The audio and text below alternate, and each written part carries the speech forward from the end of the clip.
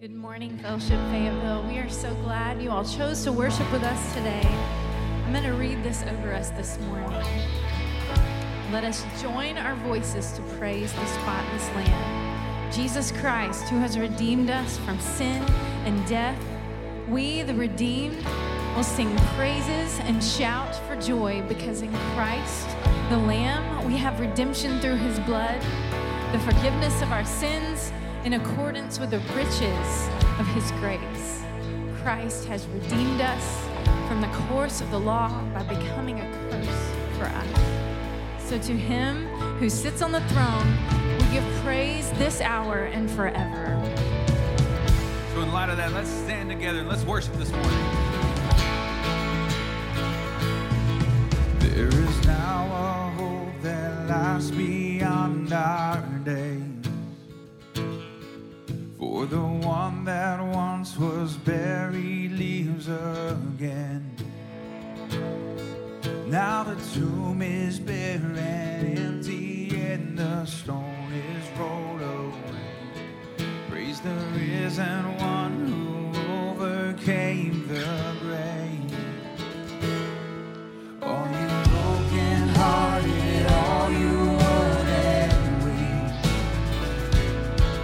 come find living water, everlasting streams. To the wandering spirit, lost and searching, wanting something more, find the risen King who overcomes the world. Let there be dancing in the darkness, and let our song break through the night. Lift your voice and sing that Christ is King, for Jesus is alive. Whoa. No more condemnation, no more doubt and fear. For our sin and shame, they have no power here. In his resurrection, perfect love has set the captives free. Praise the risen King who stands in victory. Let there be dancing in the darkness, and let our song break through the night. Lift your voice and sing that Christ is King, for Jesus is alive.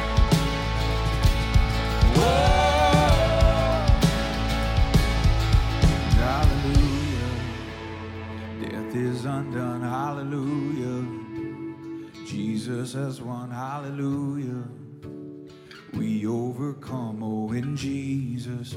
Oh, in Jesus. Hallelujah. Death is undone. Hallelujah.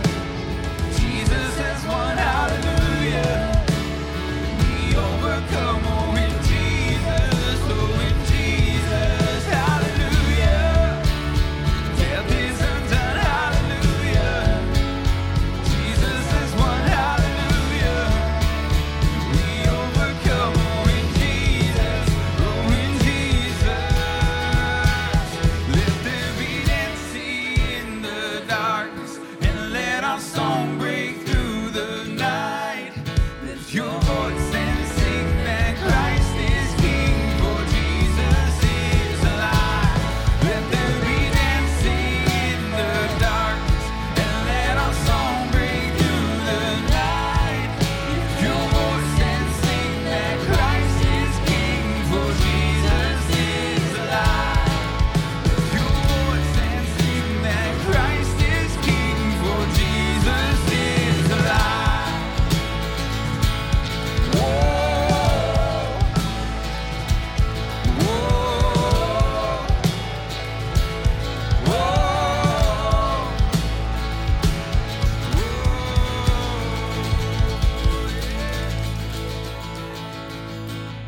Amen. You guys can have a seat.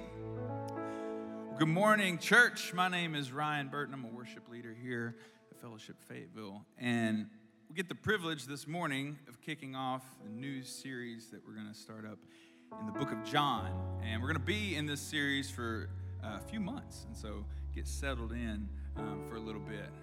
Hey, on the first page of Scripture, we see that we serve a God that's a creator, and so we want to celebrate this idea of creation, and we do that. We worship through creating in a lot of different ways, and a lot of our staff has really worshiped through their gifts of creation through creating this book. And so if you have not grabbed one yet, we got a new shipment in, so we have a ton more copies. So grab one after the service. This is the Study of John book. So this is going to lead you through this entire series. And the media resourcing team, led by Hallie Mae, has done some awesome work on this book. They've teamed up with different teaching pastors and creating this study using beautiful photography. They've used different photographers in our church body, including our own Carrie Holt here. But I've taken these incredible pictures for this book to use their skills and their gifts to worship and to lead God's people. So there's also a QR code there on the screen. So the book is I think $7. Is that right? $7. So you can get it in the foyer. And so that's just to help us cover the cost of the book itself. But if you don't want to spend the money, there's also a QR code there. It will lead you straight to a PDF, so you have full access to the book there as well. With that, the worship leaders and our team also wanted to create. And so we've been writing songs for the different series we've been through the past few weeks and few months. And so we wrote for this series as well. We wrote with this theme of I Am. And so we're going to introduce the song to you here in just a second. We're just going to sing through the chorus a few times, and then at the end of the service, we'll end the service with actually the whole song. And so, but for now, let's listen to the song. I'll sing the chorus over you guys, and once you start to pick it up, let's sing together. So it goes like this. Oh, Jesus, our Savior and our King, holy, holy, holy we sing. Oh, Jesus, perfecter of our faith, all creation bows at your name. Oh, Jesus, our Savior and our King, holy, holy, holy we sing. Oh, Jesus, perfecter of our faith, all creation bows at your name. Sing it together. Oh, Jesus, our Savior and our King, holy, holy, holy we sing. Oh, Jesus, perfecter of our faith, all creation bows at your name. Father, as we learn, we dive into your book of John, to the gospel, would our eyes be open? Would you move in our hearts and stir our affections for you? God, teach us through your words that you deliver through Clark. We're excited to learn and to grow more in your word. It's in your son's name. Amen. Well, good morning, church family. My name is Clark, and couldn't be more excited about being with you this morning as we begin our series in John together. If you have your Bibles, go ahead and open them up or open your device to John chapter 6 is primarily where we're going to be this morning. I want to make you aware of a few things that are going on around here. The first thing is we've identified an opportunity to gather men on the fourth Friday of each month. And the first fourth Friday that we're doing this is this month. And so if you're a man in here and you want to get connected to some of the different generations in our church and interact on a topic of manhood, find a way to get plugged into a small group, we're having a brown bag breakfast at 6:30. And then the same content will be delivered at lunch this Friday as well at noon. And so it's going to be in the FSM room. And so if you'd like to gather with us, we'd love to have you. It's a great way to get connected around here. As I interact with men in our church, I find more than ever it's easier to just not be connected. It's easier to isolate. And I know I'm the worst form of me when I isolate. And so this is an opportunity for the men to get together. Also, wanted to bring you, I need you to make note of our Sermon Notes podcast. There's going to be some things in John that we won't have time to cover in here on Sunday morning. And so we've gathered some of our teachers together, and we're going to process some of that. We're basically going to bring you into some of our Monday morning planning meetings where we read the text and we interact with the passage and what it says. And there's some things that don't quite make the teaching that are still very important. And so the Sermon Notes podcast is an opportunity to do that. I don't have a slide for this, but as I walked in this morning, I saw that Spectra, speaking of creativity, they've got their new art exhibit available as you walk into the children's area.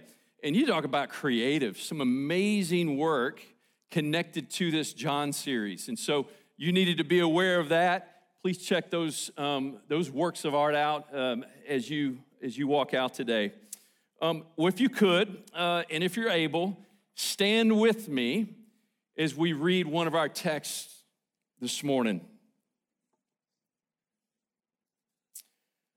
So be John 1 through 5, and verse 14.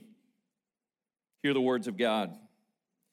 In the beginning was the Word, and the Word was with God, and the Word was God. He was in the beginning with God. All things were made through him, and without him not anything was made that was made. In him was life. In him was life. And the life was the light of men. The light shines in the darkness, and the darkness has not overcome it. Verse 14, and the Word became flesh and dwelt among us, and we have seen his glory. Glory is of the only Son from the Father, full of grace and truth. Father, you have spoken, and you've spoken not just in your word, but through the word of your Son. And in that revelation, we have life and hope and meaning and existence as we meet the bread of life today. God, would you stir our hearts to affections to bend our knee to him? Thank you for making your sovereign rulership of this planet clear through the perfect work of Jesus, his life, his death, his resurrection on our behalf. And in that great name we pray. Amen. You may be seated. A few weeks ago, as I was reading this text, I had two things come over me. One was this, and I can't remember if I was standing or if I was sitting in my chair, but I stepped back. I leaned backwards when I read these words that we just read. And I thought to myself, if this is true, this changes everything. If this is true, in believing on the name of Jesus as the Word, then this changes everything, or at least it should. And then I had this thought. Whatever I just read and whatever sense of God's Spirit just came over me with the reading of this passage, it felt really right. I felt at home. I felt like this is what I was made for. And in spite of the brokenness that we see in the world day in and day out and the sin struggles that we battle, as I read this text, there was something in my spirit that just said, yes. This is clarity. This is what we were made for. And so as we begin in our study of John together, these next 21 weeks, we're going to take a unique look through the lens, the eyewitness account of one of his best friends. His name is John. And we're going to look at 7 I am statements. We're going to look at 7 miracles, 7 encounters. As the disciple whom Jesus loved, it says, Jewish eyewitnesses of his life, his death, his resurrection, a member of Jesus' inner circle, gives us insight. John's the fourth gospel account. And what's really interesting about John is we have over 90% of the content that we're going to study in John is unique to John. Matthew, Mark, and Luke, what we call the synoptic gospels, we've got unique content here in John. We're going to see him interact personally with individuals, perform miracles, and then make these I am statements. We consider the author here in John 1, 6 and 7. There was a man sent from God whose name was John. He came as a witness to testify concerning the light we just read about. So that, he gives us his thesis on the front. We're going to see also in the end of his gospel account. So that through him all might believe. He himself was not the light, John. He came only as a witness to the light. And then at the end of his gospel account, he says this: John performed many other signs in the presence of his disciples, which are not recorded in this account or in this book. But these are written. Now hear me, church family. This is for those of you who are trying to figure out who Jesus is and whether or not he's worth following. This is also for those of you who are believers and who are followers of Jesus in the room today. These are written that you might believe that Jesus is the Messiah, the true King of Israel, the Son of God, and that by believing, and this is for all of us, now hear it, that you may have life, fullness, satisfaction, contentedness in his name and nothing else. As we'll see today, he's the true bread that satisfies. In doing that, we can look at the I am statements, and we look at the first one today. He actually uses that I am phrase over 20 times. We're going to look at 7 of those here in John, and it's important that we understand the significance. If you were a Jew in the first century, when he used the phrase I am, where does that come from and what does it mean? And it carries great weight for us as well today. And so we're going to go back to set this up in Exodus chapter 3. As Moses is interacting with God, and he's to be the mouthpiece for God to the people of Israel. He's obviously hesitant, and he struggled with confidence. He wasn't confident in his speech, and yet he's supposed to be the mouthpiece of God to the people. When God commands something, they're to do it. So Moses comes to God and he says, suppose I go to the Israelites and say to them, the God of your fathers has sent me to you, and they ask me, what's his name? Who says what? Whose authority do you say these things, Moses? He says, God, what shall I tell them? And God says this, I am who I am. This is what you're to say to the Israelites. I am has sent me to you. And by revealing his name to Moses, he revealed not just his immanence, that he wants to be this intimate covenant-keeping God with a chosen people, but he's also transcendent, that he's self-existent, he's eternal, he does not change, he's faithful. It's what's captured in this idea of I am. It's most often expressed in the Old Testament with that idea of the name Yahweh. In our English translations, that's when you see the Lord, all caps, referring to this name Yahweh. He's the covenant-keeping creator God of Israel. When Jesus employed the Greek form of that phrase in the Gospels, he was explicitly identifying himself with Yahweh, thus bringing the presence of God to this broken planet and breathing life and hope into it. And in John's narrative, we're going to see these I am statements are most often connected to a sign. It's not designed for us to go wow, but to point us to the one who is wow, the creator God who can do all things. And we'll see some of those miracles in our study together. As we consider the I am statements these first 7 weeks, we meet the bread of life, the light of the world, the door. We meet the good shepherd, the resurrection, the way, and the true vine. It's important for our text today in John chapter 6. There's 71 verses, okay? If you could stand, we're going to read all those. We ready? There's a lot going on here. We're going to drop into about 6 to 8 of those verses, okay? But just to give us some context for what's going on in John 6, John in verse 2 explicitly states that the Passover festival was near. So if you were a Jew, you knew that around Jerusalem and around these Jewish places of subcultures, you're anticipating this festival, this event that commemorates the night before they left Egypt and they began the Exodus. This Passover festival, as they made haste and they hurried out of Egypt, they made unleavened bread as they prepared to leave Egypt. We also see in verses 1 through 11, there's the feeding of the 5,000. And God provides for them. As they seek a sign, he's trying to give them him. And we're reminded that it's not about the bread. It's about the one whom the bread comes from. In 6:31, there's interaction about manna. We have to go back a little bit there too. Manna was what God provided daily provision for the Israelites when they were in the wilderness. It was sustainable for one day.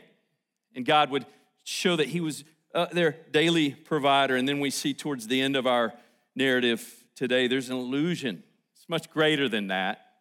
But he's pointing to his broken body, his flesh given up to save the world. And we'll see here that Jesus, big idea, real simple. You can explain this to a 2-year-old or to a 92-year-old and everyone in between. Jesus satisfies our spiritual hunger. That simple statement, Jesus satisfies our spiritual hunger. And if you're taking notes in your John book or your journal there in your Bible, we're going to look at just 3 things here: the statement, the implication, and the response. The statement, the implication, and the response. Verse 35, we're going to pick up the statement of John chapter 6. Jesus declared, "I am the bread of life. Whoever comes to me will never go hungry. Whoever believes in me will never be thirsty." I'm the bread of life. Jesus was incredible at using metaphors that they could understand and they could see and they could smell, and he used this idea of bread of life. Now, there's a certain bakery in town that I've become acquainted with over the years, and they have my favorite bread, all right? And you can find this in stores across Fayetteville and Northwest Arkansas. It's cranberry pecan. And it's unbelievable. And so, have to remember who the source is, right?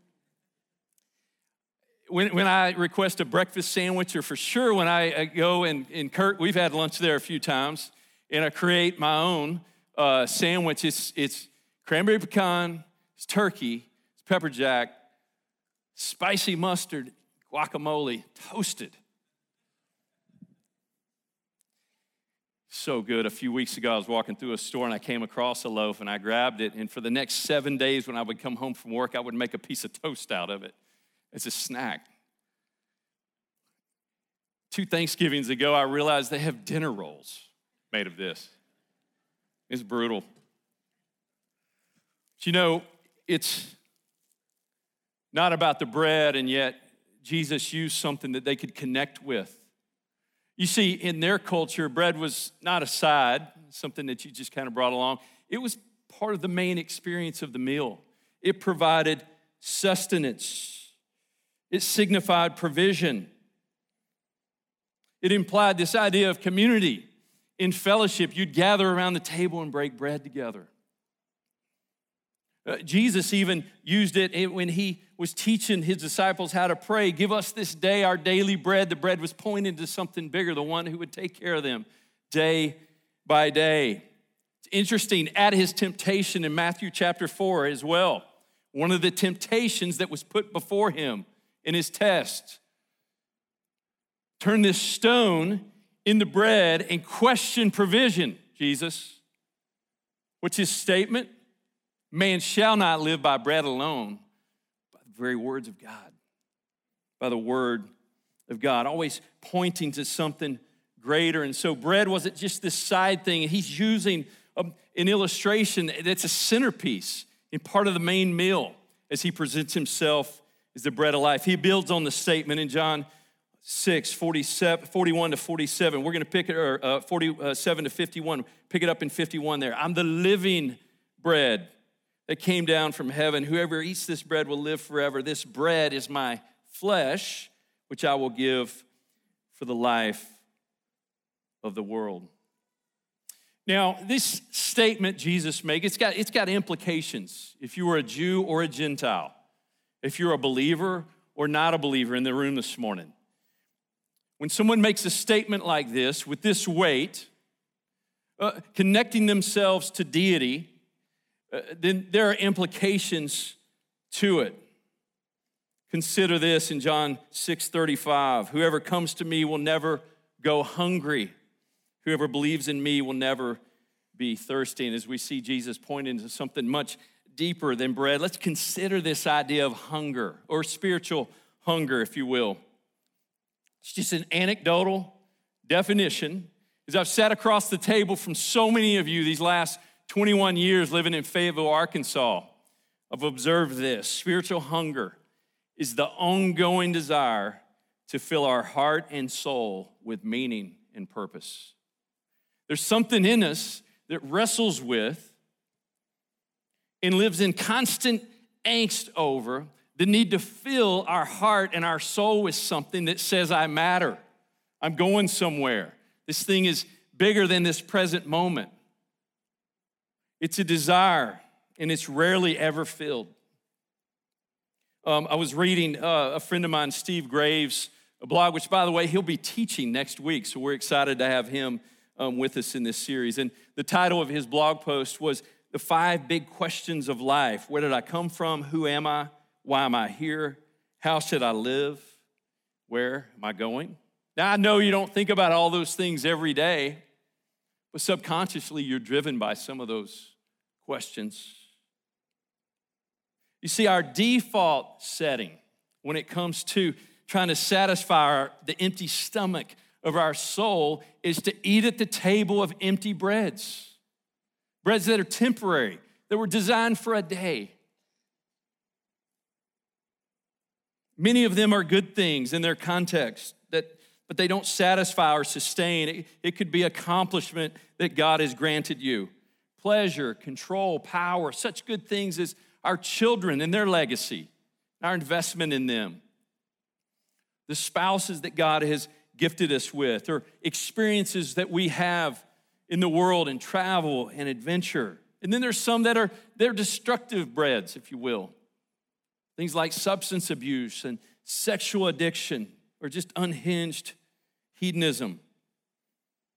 Or maybe if you're like me, this hunger, this spiritual hunger has manifested itself at what I call the table of next. Talked about this before. The next vacation, the next favorite meal, the next accomplishment. Whatever that next is for you, the next moment of sexual pleasure, the next child, the next workout, the next paycheck, the next day off, the next show to drop, the next purchase of something for your hobby, the next social media like, the next semester if you're a student, the next degree. Whatever is next is the thing that we put in our heart to give us meaning, significance, and sustenance. Can you go there with me this morning? We're after whatever's next. And as we eat at the table of next, we find ourselves, this is interesting, simultaneously stuffed and starving. Temporarily.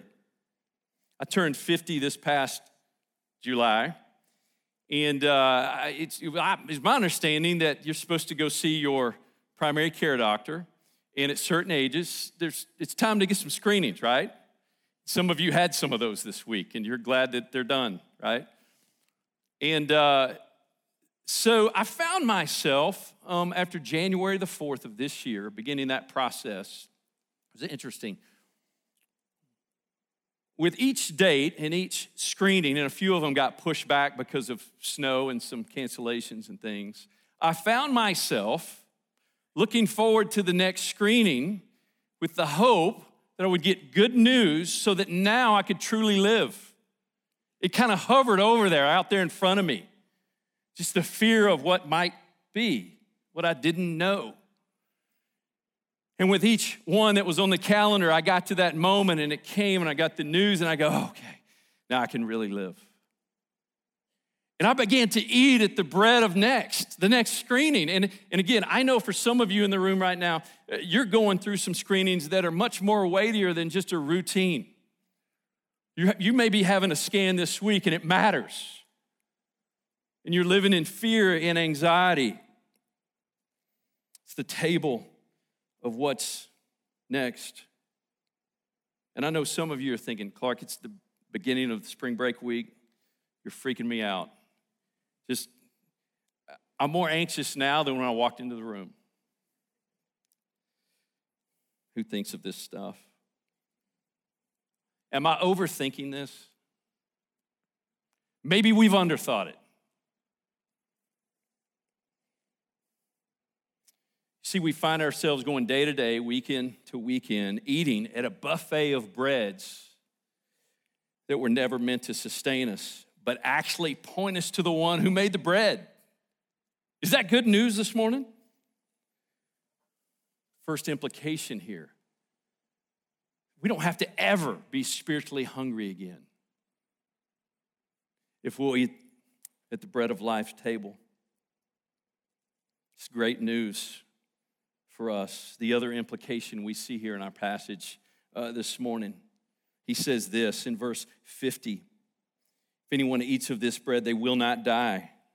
They'll live forever. This bread is my flesh, which I will give for the life of the world. Second implication of coming to the bread of life and eating at his table is that you never have to spiritually die. Can you imagine if that truth sunk into the present? In fact, let me remind us that when Jesus speaks of eternal life, he actually speaks not only, and he does speak of this, of being in his presence, in his fullness, an ongoing experience after we physically die, but he speaks of it in terms of quality of life. It's something we possess now. He says in John 17:3, this is eternal life, that they may know you, the only true God, and Jesus Christ, whom you have sent. It's a quality of life. Now, it's his presence in the present. That's eternal life. It's part of why he refers to this life as full or abundant in John 10:10. We'll study that here in a few weeks. You see, we have a satisfied spiritual stomach when we allow this future eternal reality that's set because God keeps his promises in Christ. When we let that truth invade our present experience, it's life-changing and it gives meaning to everything. Without that perspective, the temporary breads become our reason for living, and they leave us short. They have no meaning. But with it, we can actually enjoy those breads, those daily mannas, if you will, that were only designed for today's joy and freedom and pleasure. When we need those things for ultimate meaning, they don't fulfill. And how much greater is it to live life this side of heaven without fearing death? Some of you know that. You felt it. You understand it. Well, Jesus pointed here to himself as the only one who could ultimately meet all of our needs. And when we recognize that these other daily mannas, temporary things, once we realize they're not ultimate things, I think that's when we can truly enjoy them because we know who they're from. Can enjoy those things without guilt or discontentedness. Clark, enjoy the sunset, I made it. Enjoy seeing your children thrive. You can't take credit anyway. I made them. Enjoy the fruit of work. I gifted you. Enjoy financial blessing if that comes your way. I gave it to you to steward. Enjoy a good meal. I made your taste buds. Enjoy your rest. I created you to need it. Enjoy a good cry. I made you for connection and empathy. Jesus, you're the true bread today, and because of that, I can enjoy those good gifts because I don't need those breads for ultimate meaning, purpose, and fulfillment. Jesus says, I'm the true bread. Take and eat, and let me give you life abundant and life eternal. We have a statement. We have a couple of implications here. How do they respond in the story? Hear this. In 643, there's grumbling. There usually is. It's a mix of people that are they're interested in figuring out who Jesus is. Some are religious leaders. They're perplexed with the way he's come on the scene. Some are true followers, and they want to know. In 652, it says some of them argued sharply about what he was saying. Some even said, this is a hard teaching. Who can accept it? Jesus looks at them and says, does this offend you? And then in 666, it says that many turned back and no longer followed him. And then we meet the one who had the right response. And it's the centerpiece of John's gospel. You do not want me to leave. You do not want to leave too, do you? As he asked the 12. And Simon Peter, as he often did, he stepped forward and said, Lord, to whom shall we go? You have the words of eternal life. We've come to believe and to know that you're the Holy One of God. He explains to them, Peter, as he responds, to eat this bread, it's equivalent with believing, trusting, having faith in. It's a key word in this book. In fact, it's used over 8 times in our passage today. And every time but one, it's used in its verb form, which commentator Thomas Constable says it's likely implying the need for an ongoing, vital, vibrant believing, if you will. Not just a moment of time where you affirm the deity and the greatness of who Jesus is, but a daily affirmation, an ongoing belief that that is true today and it's true tomorrow. Believing is more here than acknowledgement of just facts or things that we ascertain to be true about who Jesus is. It's a relying upon, it's a depending on, a trusting, a resting in. If you're a non-believer in this room and you're in a place where you're secure enough to own that and just say it and admit it. You never understood the work of Jesus on your behalf, his death on the cross and his resurrection to give you life and hope and true sustenance. I want to implore you this first of 21 weeks to come back each week and eat at this table. Taste the good bread. I want to implore you to believe. And today to begin following Jesus. If you're a believer in this room and you've wandered and you have days where you don't believe this, I want to bring you back to your roots, to that moment of belief where you affirmed like Peter that Jesus is the one who holds the words of eternal life. Keep believing. December 15th, 1985, on Reynolds Road in Bryan, Arkansas. There's a little church on the corner there. I think there's a gas station there now, unfortunately.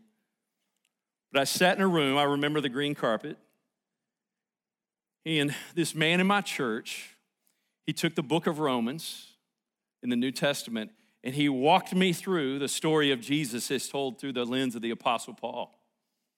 And he helped me see that I had actually never believed. I had missed Jesus in church, actually. And for the first time ever, this hunger, this angst, the reason I was sitting down with him is I was experiencing this restlessness and fear and lack of connection with God. And whatever I was giving my life to at the time, it wasn't working. And he helped me see the greatness of Jesus and his death on the cross in my place and his resurrection to give me life. I believed that day. Do you know that as of this morning, every day for 11,400 days, I've had to wake up and continue to believe that this is true? If you're a believer in the room, we've got to wake up each day and continue to affirm this truth in our circumstance, that Jesus still satisfies your spiritual hunger. Do you believe that Jesus is the bread of life? Not another kind of bread, but the bread. Do you believe that he's better than anything that this world has to offer? And that what he does give us, the temporary breads, the mannas, if you will, those daily provisions, they actually only have meaning and weight and sustenance because they're from him. You see, we've got to come to him, and that's why I want to invite you during this series to come to Jesus. He's the lasting meal. He's that full spiritual soul stomach. He's the baskets of bread that are collected that overflow. For those that are hungry, come and feast at this table. Well, we thought it would be helpful, it would be intentional, it would be a great reminder as we go into John to celebrate communion together as a reminder of this good truth this morning. As we do that, the elements will be passed, and hold those, and we'll take those together here in a few minutes. But I want you to reflect on a few of these questions as we sing and worship together. What does it mean to you that if this is true, this side of heaven, that you never have to be hungry or thirsty again if you'll come to him? What does that mean to you? If that promise is true, how do you daily nourish your soul? How do you come to this table and eat at this bread? How do you make Jesus your daily bread?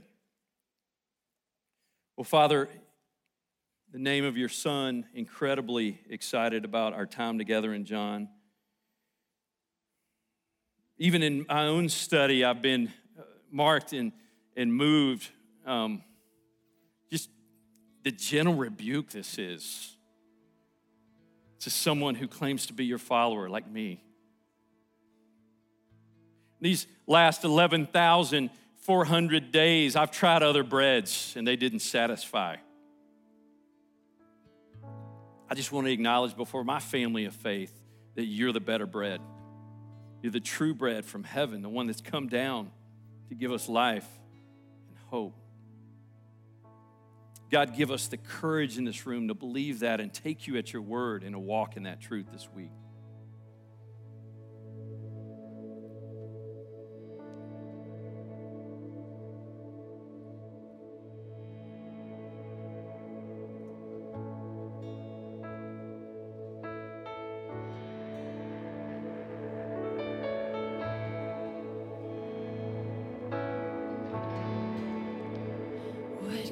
Of grace is Jesus my Redeemer. There is no more for heaven now to give.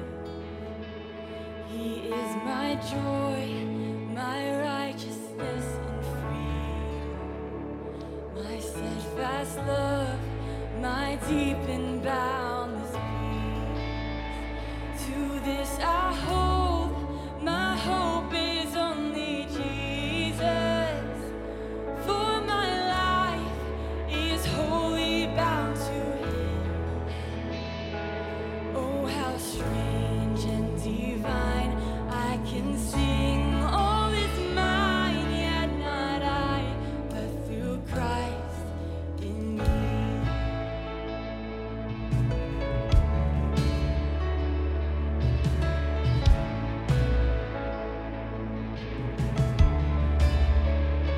The night is dark, but I am not forsaken, for by my side the Savior, he will stay.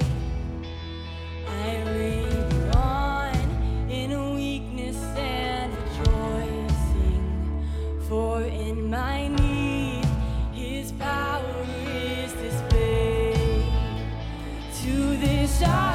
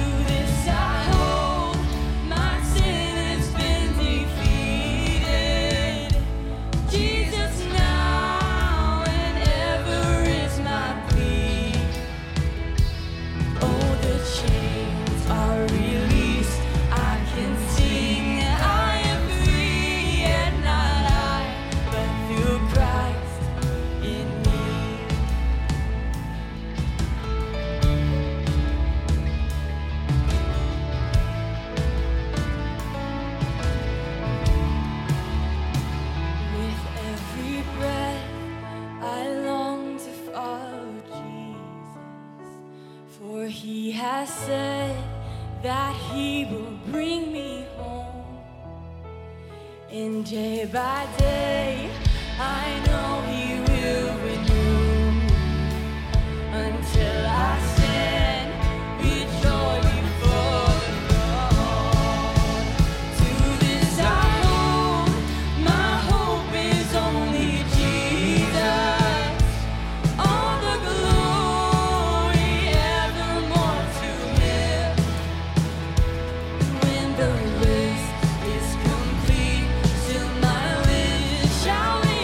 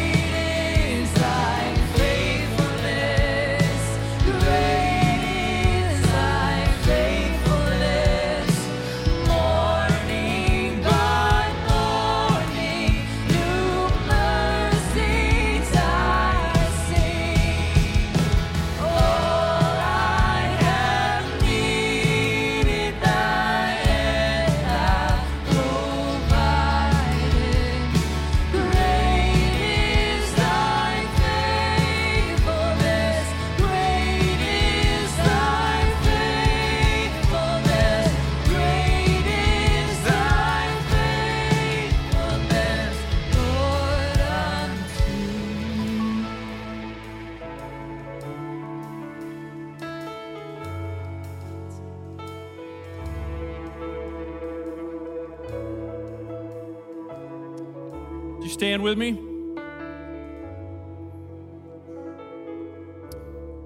We remember this morning the true bread has come down from heaven, this bread that was broken for us, that we might have life that John speaks of, life that is truly life. His body broken for us in our place. We remember, take and eat.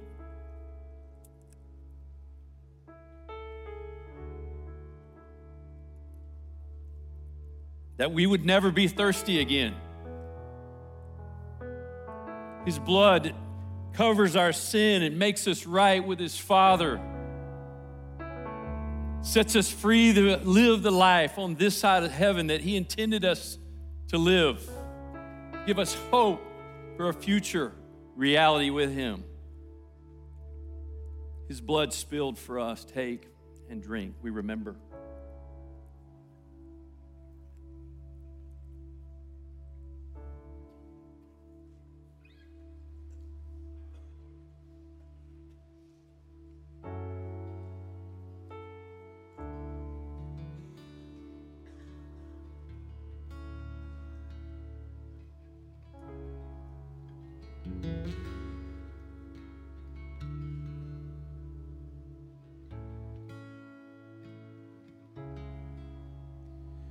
Before the world began, I am. In the silence of the dawn, I am. Spoken to existence, every star and every man, I am. I am. In the dark and empty land, I am. In our hunger and the thirst, I am. And as we wander in the wilderness, do not understand. I am. I am. Oh, Jesus, Savior.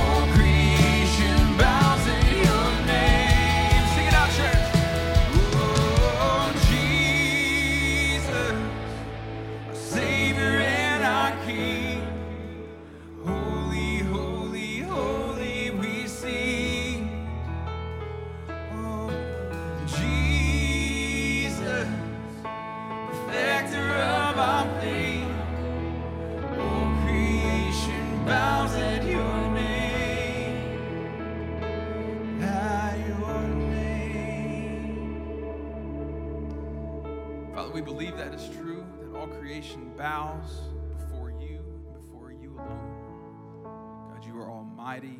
You're the lion with the mighty roar. But you came and you laid down your life for us like the lamb.